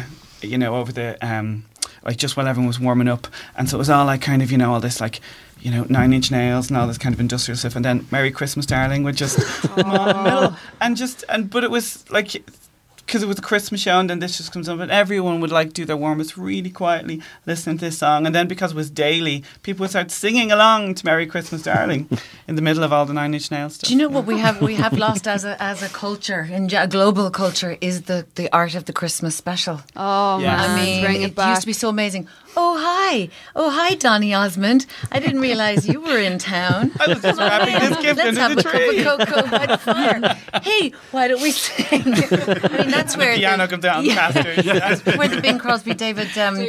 Yeah. Are you saying they were set up Drummer boy. beforehand? No, that was a home movie from Bing's house in Beverly Hills. David Bowie was just passing, and it happened to be snowing in Beverly Hills. It was that was the absolute classic, was wiping the snow off the shoulders as you came in. But we did have Christmas. We did have Christmas specials here. We had the Den Christmas morning. Oh yeah, With Podge those and Raj kind- and all yeah. the lads. Like briefly, though, albeit briefly, we did have them here. This would be, like major stars though with fake fireplaces, and we're all on a weekend away in the country. Everything's made of stone. styrofoam. And they'd have the loosest kind of. We just got snowed in. Yes. The coach can't take us back down. We better say it. Guys, I'm trying to contact Airbnb, but the Wi-Fi just isn't connecting right now. Oh my Domino's god. app is down. Yeah. Well, I suppose we'll just have to fucking starve to death, won't we? Dave? Oh my God, I can't believe she went there.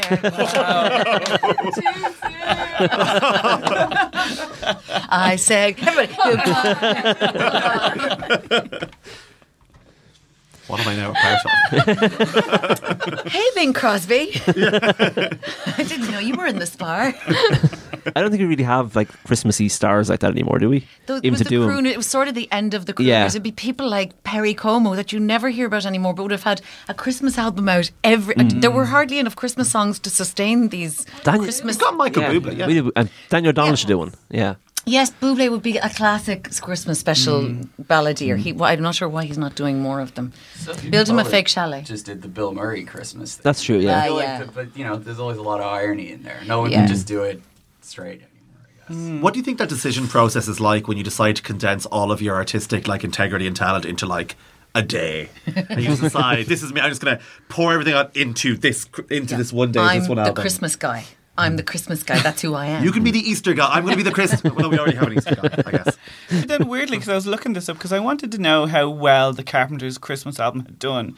And it's the 23rd biggest selling Christmas album of all time. Really? A Christmas Portrait. But the number one was, that guy Kenny G? Yeah. He has the biggest selling Christmas album of all time, a Kenny G Christmas. I couldn't tell you a Kenny G Christmas. No. You've probably heard it in elevators. Yeah. Is he the guy who did Condition from the Big Lebowski soundtrack? He's the bugly. What does he play? Saxophone. That's it. Yeah. Oh, He plays the. I thought it was the clarinet. He plays clarinet. Is it? I'd say Kenny G can do anything. I'd say They're related. If you do, he can blow anything. So the Kenny G Christmas album, that was the sound of 1992, 1993 Christmas. I have vivid memories of going over to my uncle's house. My uncle was kind of he married a woman who was very well to do, and so their house was very posh and that you wouldn't touch anything, and they had a big massive 2-story Christmas tree, and then they'd have the Kenny G album on, and you were just meant to just sit there and look at the Christmas tree and not touch anything until they said you can open your presents now. Yeah. So that's my Kenny G memories. Thank you for filling in our Kenny G gaps. Knowledge guy. Nothing about Kenny G, just blocked out memories from my childhood. I went in and had a look on the internet there for a sec. That's where I went. Walked outside, and had a look got out of the cabin, went all the way down the road, got some Wi-Fi. Dusty Springfield covered close to you. That was the other big one. So yeah, that's dark. That's complicated. Can't really touch Dusty. Dusty. No, I couldn't. And so did Andy Williams. The cover list is massive, but Dusty is the first one to cover it. So God, I feel terrible. That's what Christmas is all about. Jingle bells. Actually, it's really funny because I remember we were doing. I was because Colin O'Regan does hosts the Moth here in Dublin, and it's absolutely brilliant. He's brilliant, and I was being him for one night, and everyone writes on these slips of paper. There's sort of little memories, or there's always a little prompt to write a little mini story. Because it's a storytelling night, obviously. And someone had put, I can't remember what it was, but it was sort of about regrets. And it's I wish I had closeness with my family like all my friends have with theirs.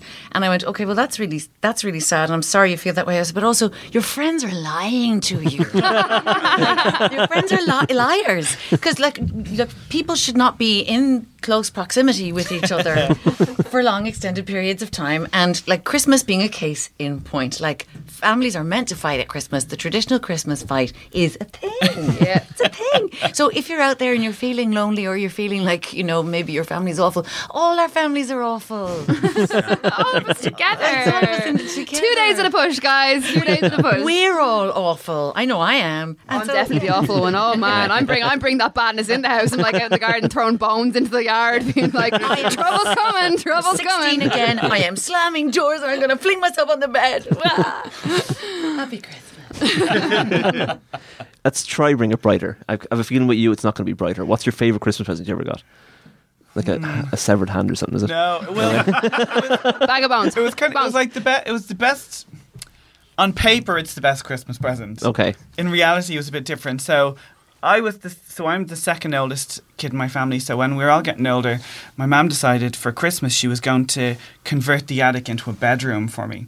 So, but she obviously had to tell me this because it was going to take lots of time. So I was like, workmen were coming in and out of the house, converting the whole attic into this bedroom. And then on Christmas Day, it was like, Merry Christmas. And I was sent up to a empty white cold room with a metal, I climbed up a metal ladder and just sat in an empty freezing room because they didn't get the heating in yet. And so because it was so expensive, I think I got like a CD, but that was it.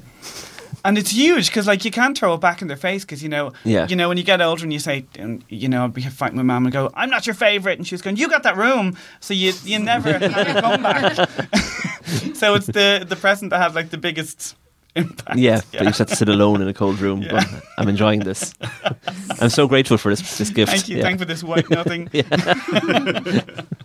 My own personal void. Chamber. Yeah. Yeah. Oh my god, we could turn it into a studio. That'd be great. But there was even no surprise. There was no there's no build up. You're watching people build this day by day, and knowing that on Christmas morning, I was convinced a Christmas morning they'd go, and these as well. Yeah, but it wasn't. It was that and a CD. Yeah. Oh. That's a lot of money though. Yeah. You shouldn't be complaining. Yeah. Okay, who will we go to next? Thank you, Peter, by the way. Welcome. Thank that you. was a digression. Weren't expecting. Kerry, what do you got? Sitting in a microphone. I don't know if I have a Christmas thing to talk about. I guess I have a present. So I guess yeah, tell us about a present. Yeah. Thing. All right. Yeah. So my best Christmas present. I go downstairs on Christmas Day, and of course, you have this thing. Obviously, we're up at 5 a.m. My parents are up considerably later than that, and the rule is you're allowed to open kind of one present before you open everything else.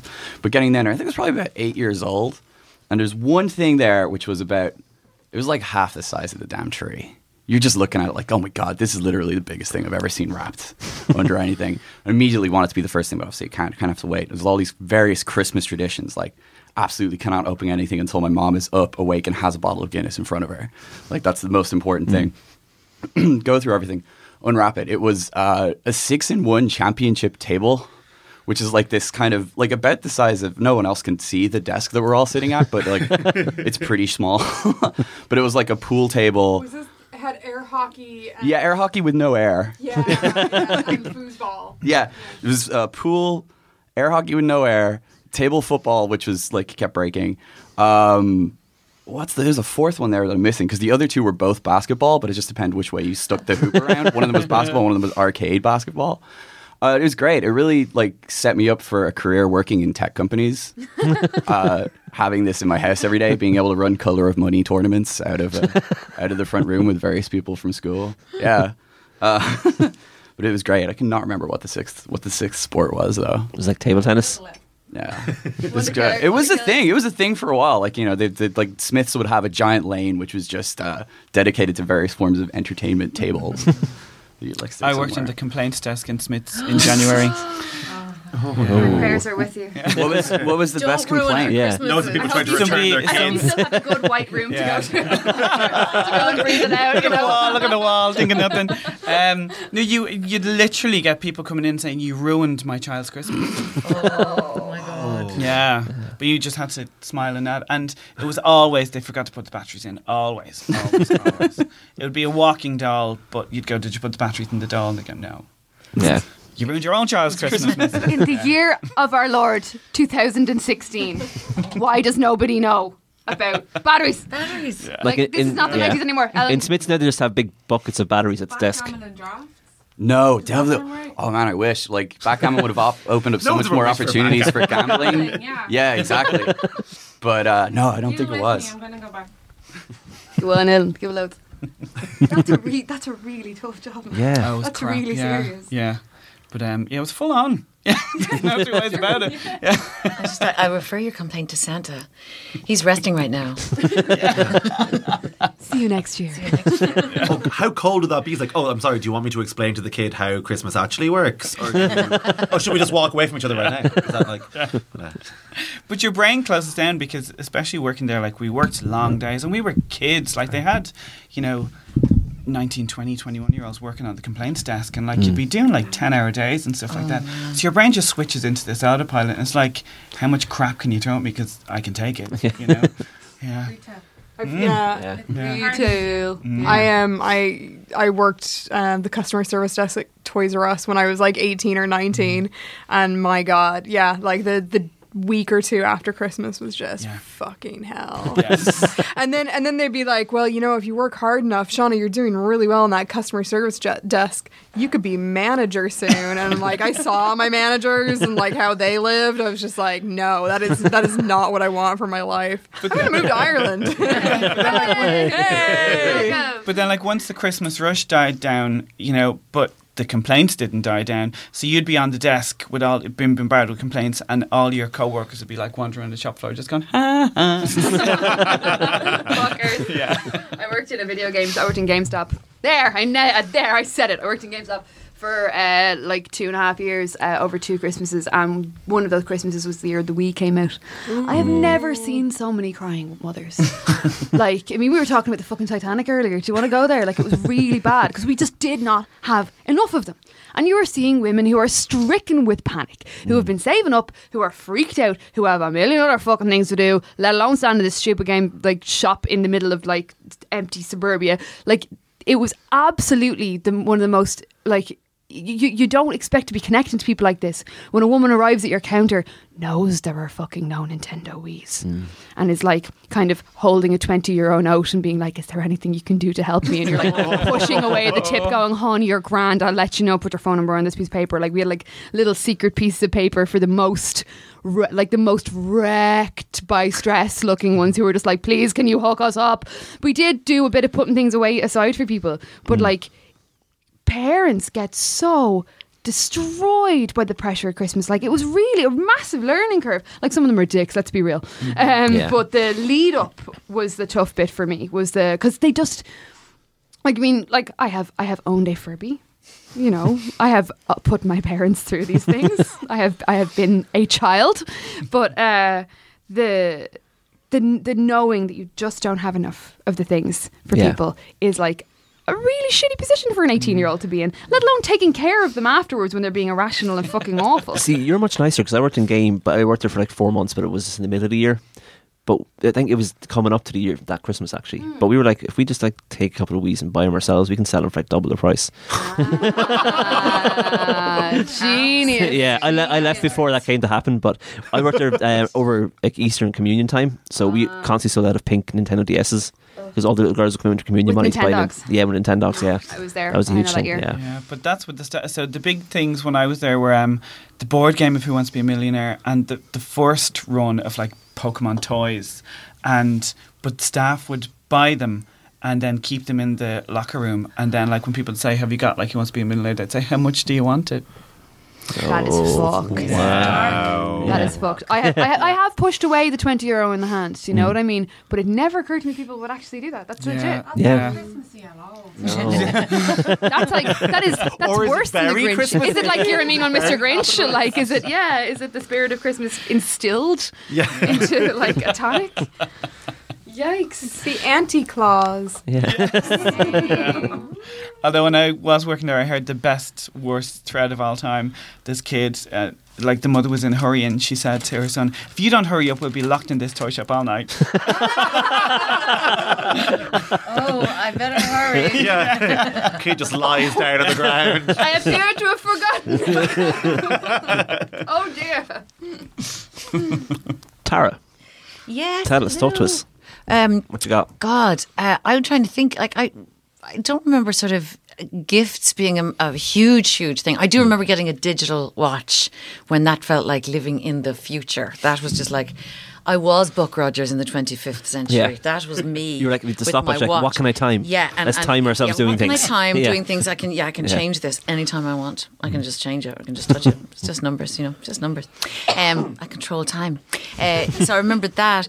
But I mean, it wasn't a big deal. But with the presents, but I just used to love Christmas TV because when I was growing up, we had one channel. This was so long ago, boys and girls. There was one channel. So it was we lived in Kinsale, and there was just one channel available. It was called RTE. RTE2 had yet to have its glamorous launch, so you would be absolutely held hostage to whatever was on. But luckily, there'd be loads of amazing things on. Sound of Music, reared on it. Oliver, reared on it. I could sing you almost all of those things. And one of my favourite moments actually was because Carl was not reared on it, was watching The Sound of Music for the first time about 2 years ago, and him going, God, this is really dark. And I was like, yeah, you see, everyone thinks musicals are just cheese. They're not. There's Nazis as well. Topical now. And then he said, so your man Ralph, Ralph and Liesl, I am 16, going on 17. Oh, it all seems lovely in the greenhouse, doesn't it? And then they get into uniform. Yeah. And having a lovely flouncy time, Liesl. Flounce away, Liesl.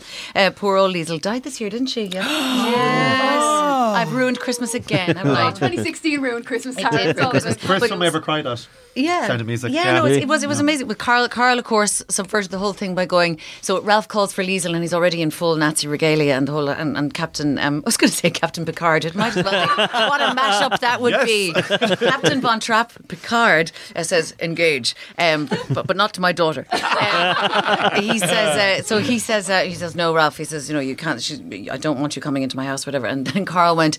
He says yes. He says I won't have Nazis in my house, and I certainly won't have them in my daughter. I laughed for the rest of the film. Even though it's the scariest bit, I was still laughing at that. I've only seen bits as well. Spoiler, there are Nazis. Spoiler, Nazi alert. Bangers and Nazis, guys. Just bangers and Nazis. Bangers galore. I don't really have anything to say other than I had seen the Sound of Music. Well, say it into a microphone. I haven't seen it. There we I go. haven't seen the Sound of Music. I don't know. I only know Nazis and Julie Andrews like twirling around. That's it. That's the film. Speaking of voices and breath control, Julie Andrews, lads, man, like you can't cope. But Oliver's pretty bleak as well when Nancy gets beaten to death. Yes, that's pretty bleak. That's yeah. Christmas TV. Yeah, and the whole, turning children into thieves and abduction of children. All of that, very, very festive. The other Christmas musical is Meet Me in St. Louis. Oh. That's their major Christmas musical, but that's also horribly sad.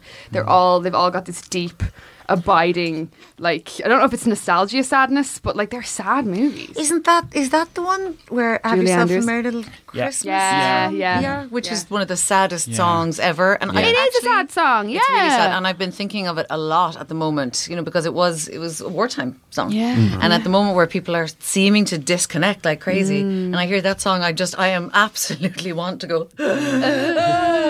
Like it's a really. I was actually reading about it the other day, and they had to keep on rewriting it every time someone new covered it to make it less depressing. Wow! Wow! Like Frank Sinatra refused to do it in its original form because it was like Enjoy This Christmas and Maybe Your Last is in the original version, but they got rid of that. And then the next one's cover after him got rid of some other bits as well, and they just kept on making it slightly cheerier. It's still the saddest song. You could be ever. singing like jelly tots and sunshine and nice jumpers. We are all best friends. And it's the fucking saddest melody in the world. It is so sad. It is designed to break your back. It is not. No. It's so depressing. Yeah, well, I'm not making it up. So Meet Me in St. Louis, another cheery, festive number. Yeah. No, I used to. So that was my favourite thing, was the Christmas telly, and it was just wishing for snow. Just those mild winters.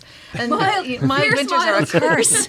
Fierce mild. There was nothing festive about the grass still being green on Christmas morning. Fat robins going, we're grand. No, we are absolutely fine. No, we don't put any food out for us. We're fine. We laugh at your crumbs. Go away, child. I used to love the Christmas telly, and that Rudolph was a real memory booster for me, because it's like, oh yeah, that used to be on. It used to be on RTE. Or the Christmas Story. No, we didn't have the Christmas Story. No, tell us about it, because Carl is always talking about it too. Okay. American Christmas Time. American Christmas Time. Go for John.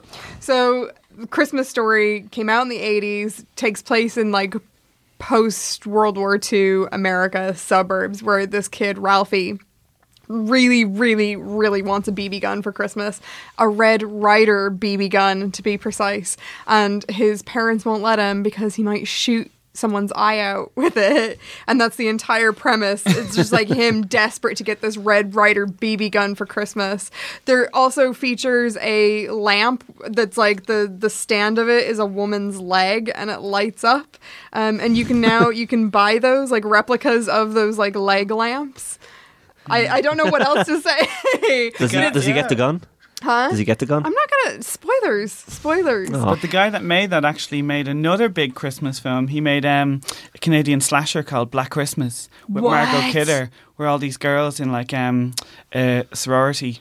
Is it sorority? Yeah, like just get murdered by a slasher, and then he went from that to make The Christmas Story. So they were Amazing. his two big films. Yeah. The kid who played Ralphie, I found out the other day, was actually in Elf as well. He was an elf in Elf. Oh. Elf is so good. Elf is so good. It is. Elf is the best. Will Ferrell's best work. Yeah, I think so too. Yeah, because he's playing it completely straight. He doesn't send up that character at all. It's so lovely. I absolutely Authenticity love and it. earnestness. The spirit of the season. That film was the first time I had ever heard the song "Baby It's Cold Outside." Oh, really? Wow. It's a shame about Baby It's Cold Outside. Yeah. Because it's a fucking banger. Yeah, Christmas banger, except a little bit rapey. little Bit. What's in this drink? Oh, just don't ask him. why am I so sleepy? Yeah. What's in this drink? Why are you still awake? And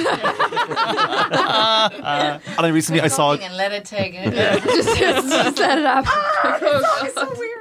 I saw a guy try and defend it on Twitter recently by going, no, he's just trying to get her really drunk. And I'm like, that's not okay either.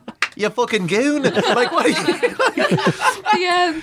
I saw Zoe Deschanel, star of Elf, try to make his known Elf star, Zoe Deschanel. Known, like, I don't know, I think she's got a lovely singing voice. I'm also like very weak to the twee. You know, I'm not above it. I'm not Christmas above album it. is really good. You know, Christmas album's great, and they try to like. I live by the gender flip, and they try to gender flip "Baby It's Cold Outside," where he's just like. Joseph Gordon-Levitt did it with Lady Gaga, and that was that really was Lady good. Gaga as well. Yeah, that I was like really lovely. and Deschanel did it as well. But it's kind of I don't know, like it's still gross. It's still gross. Like it's still. I've seen a couple of women writers say that if you take away the man's part of it and just look at what the woman's saying, it's actually just about her not wanting to be seen as.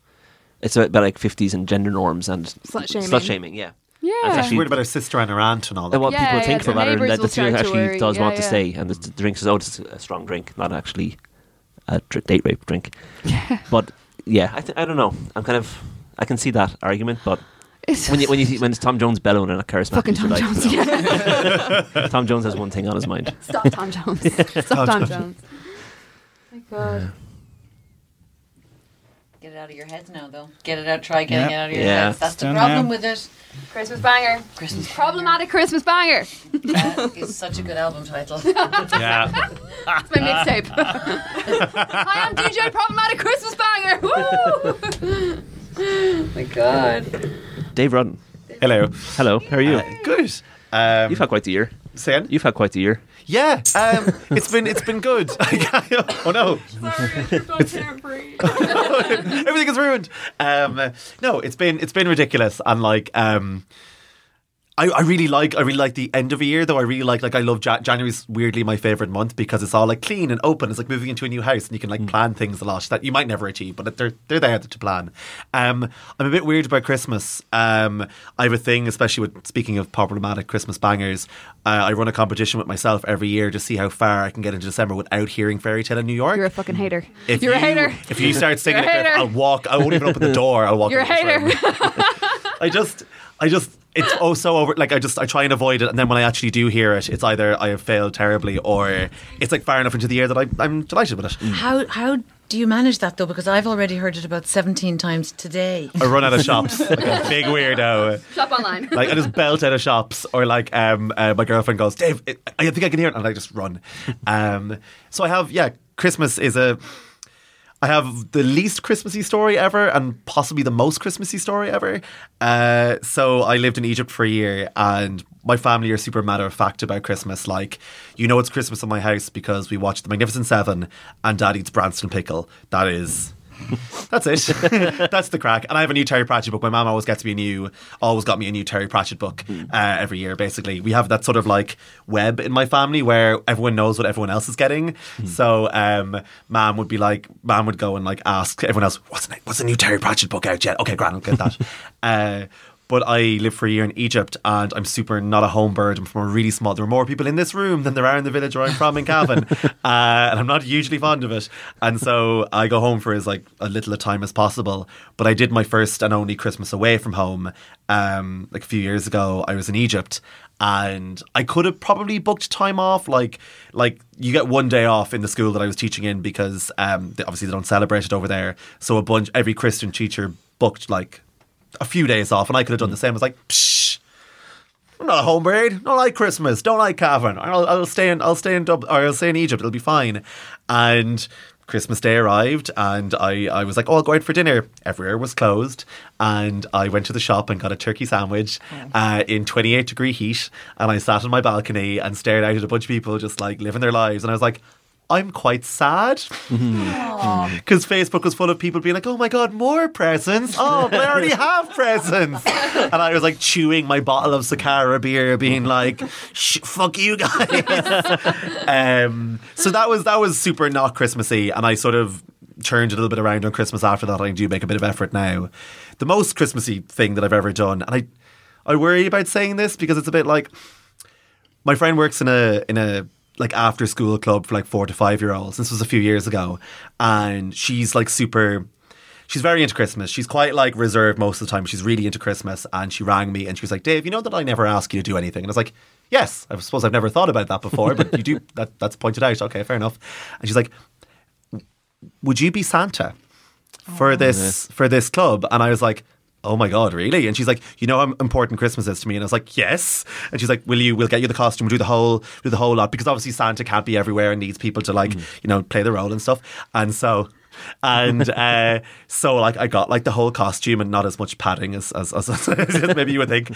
And I took it so seriously. So there was like, it was out in Coolock, and I had found a big leather bound style tome, and the little spectacles and like beard and the whole shebang. And it was like one of those proper old Santa, like it was like the hood and the mantle type thing. And so I walked in and just went ho ho ho. And for just a second, I experienced what it must have been like to be the Beatles. Because every kid in there lost their shit. Kids were just like screaming, ah! Like in either terror or awe. I had no idea. And like, I walked up and I had this whole big spiel about how they were the very best kids in Ireland, and that's why I had come. And then I like sat down and they came up one by one, and it was really funny because my friend was beside me in like an elf costume, and someone would come and she'd go, oh, Aoife, you're up to talk to Santa. And I'm like, hello there, Aoife. And Aoife would say, you know my name? And I'm like, well, of course I do. I'm Santa. And like, it just kept being more and more lovely. And then there was one kid who was being like, there's a kid and their older brother. The kid was like 5, the older brother was like 7. The older brother was like pushing him a little bit and just being a bit of a dick. And so I was like, good to meet you kids now. Obviously, it's great that you have an older brother. Having an older brother or having a younger brother is a huge responsibility. And I know you're the best older brother you can be. Right? And the kid just went, oh no. And like practically carried his younger brother out of there. Like, that's nice. Good. And then one kid like tried to pull down my beard, but there was another beard underneath and I was really confused. So that was proper magic. That's what it's all about, aside from all the other kind of bullshit ever. It's just like the looks on their faces when they meet like Santa, and he's like, hello, I hear your class. Would you like a selection box? But I've already eaten the crunchy. But no, it's like there are very few transactions after that one, the Santa one, where you just get to go, someone who says you are class, unreservedly you're class, and that's it. That's how we are together, is your class. And I'm class because I'm Santa. There are many bangers written about me specifically. You have been sang to about how class I am. And I've checked, I have literally a list of who's class and who isn't.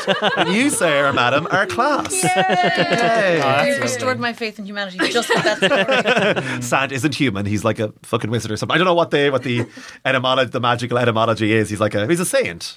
Yeah, he's the same. Originally. Yeah, so like Yeah. ascended human. I don't know. Yeah. Let's go with the Hogfather mythology. That works for me. Yeah, perfect. Yeah, Yeah, that's fine.